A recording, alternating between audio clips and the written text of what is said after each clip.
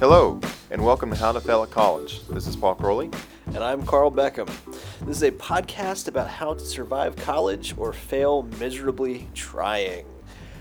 So since things are as hectic for those of us that stand in the front of the classroom right now as they are for anyone sitting in desks, we're posting up a mini episode this week dedicated to a handful of student questions we received courtesy of a survey we sent out to our current students.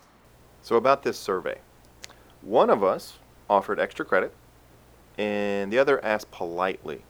So Carl, did you learn anything from that survey? Offer extra credit if you want any participation at all.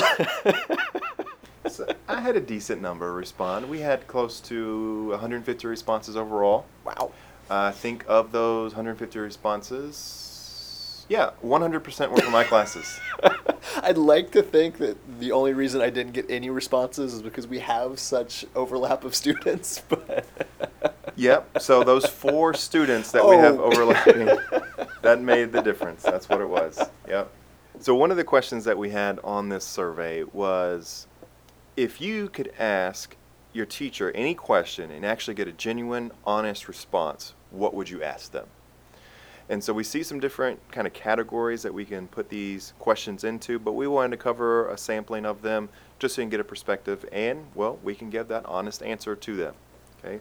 So first and foremost, the first question, do you think I can make it through all 4 years with A's and B's? Carl, what do you think?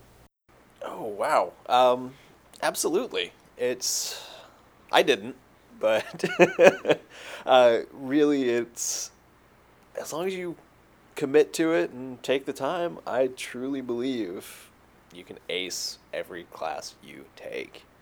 Somebody does it, right? There are They people have people graduate with 4.0s. So yes, and there's people who graduate with all A's and B's as well. So yes, of course. And You then put forth the effort. You put forth the effort. You take the time. Oh, I hate the use of cliche. Take the time to make the time, and you can absolutely achieve any and all of that. Do develop better study habits than I had is all I ask. Now this next question, I'm going to read it exactly as it was written, but you kind of get the gist of what they were trying to say, even though they used a couple words incorrectly. If you were a student in yours class, would you pass the class? Like a skin suit? If you wear as in crap, I'm just thinking in Spanish, like donde. No, Like so where if, something located. So if you were if we were a a student in our own classes. in yours class. Wow. I say to people all the time, I've learned more teaching English 101 than I ever learned learning English. So me, now, maybe I would pass my own class, but I think me at 18, where would struggle. I try to make my classes as adaptable to any and every student, and I try to make it the material as approachable as possible. I feel like I could pass my own class, I think. Yes, I would pass my own class. If I took it today, of course, because I make the class, right? But if I was in the position of students when I was taking my Psych 101 class, I would have passed. I would probably struggle with my own attendance policy. I would have been good. Didn't we talk about you skipping all your classes? No, that was that one class, Okay. and he didn't take attendance. Oh, well, that doesn't count then. Right. Any other class that he took attendance, I was always there. Fair enough. Yeah. Now this one I thought was interesting. What's the answers on the exam? Gaps. Gaps. Okay. I told them that the first day of class, and that was going to be the first question on their final exam. It's more involved, but that's the first part of the answer. Now, this might sound a little crazy, right? But in my class, I actually give them all the answers to the test. Did you know that I do that? I think that's called having the class. It is. It's actually in 3 different places. You can listen to me when I'm talking in class. You can look at the PowerPoints, either in class or online when I post them. And there's the textbook. I give them all the answers to the exam. So what's the answers on the exam? Study, and you'll find them. I think that might have been our snarkiest answers yet. Well, we'll get to the last one and see what we think. Fair enough. Let's see. Number 4, how well did you do in college? Oh, to be clear, which go round. The first one, terrible. The second one, better. The third one, betterer. Betterer. I'm just gonna leave that one alone, Mr. English major.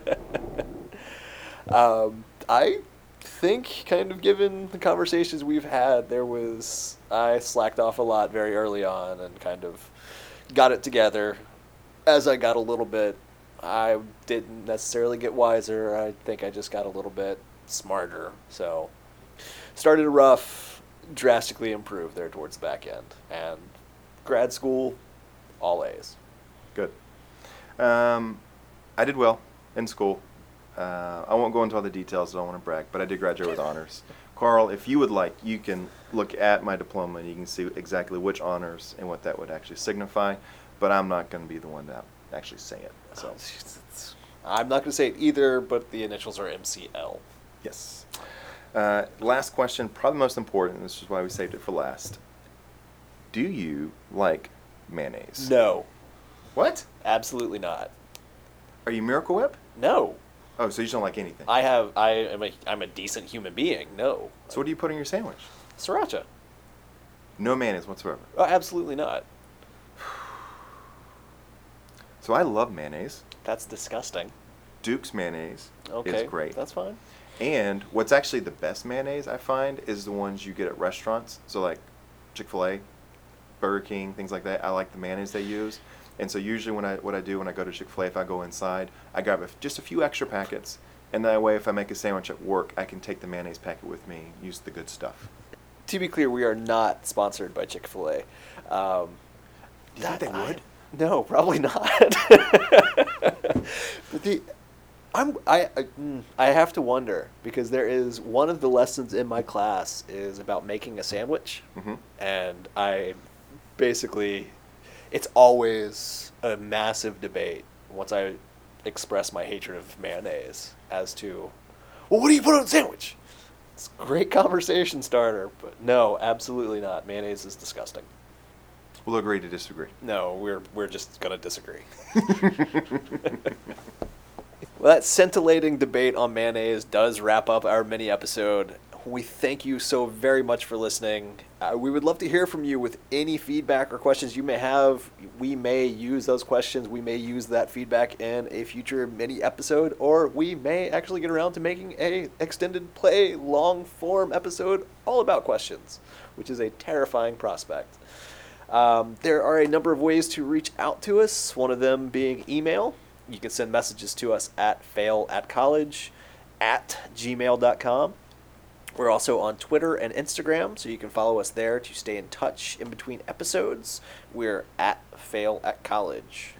We would also like to invite you to take a moment and rate us in iTunes and provide a review. This is the best way to help other people find out about the show. Be sure to subscribe as well in whatever podcast client that you use. Also, we encourage you to talk about us on social media and help spread the word about the show. So How to Fail at College is produced by Paul Crawley and myself, Carl Beckham. Our theme music is by Broke for Free, and the outro music is from Chris Dack. Thank you so very much for listening. Thank you.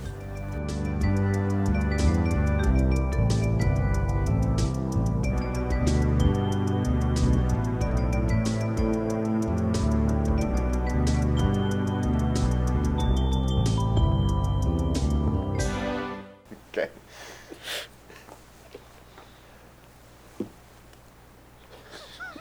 Do. Sorry, that was over there. This brief laugh in times is brought to you where Carl gets his phone because he forgot that he talked next for the outro. Okay, we're going to edit that part out.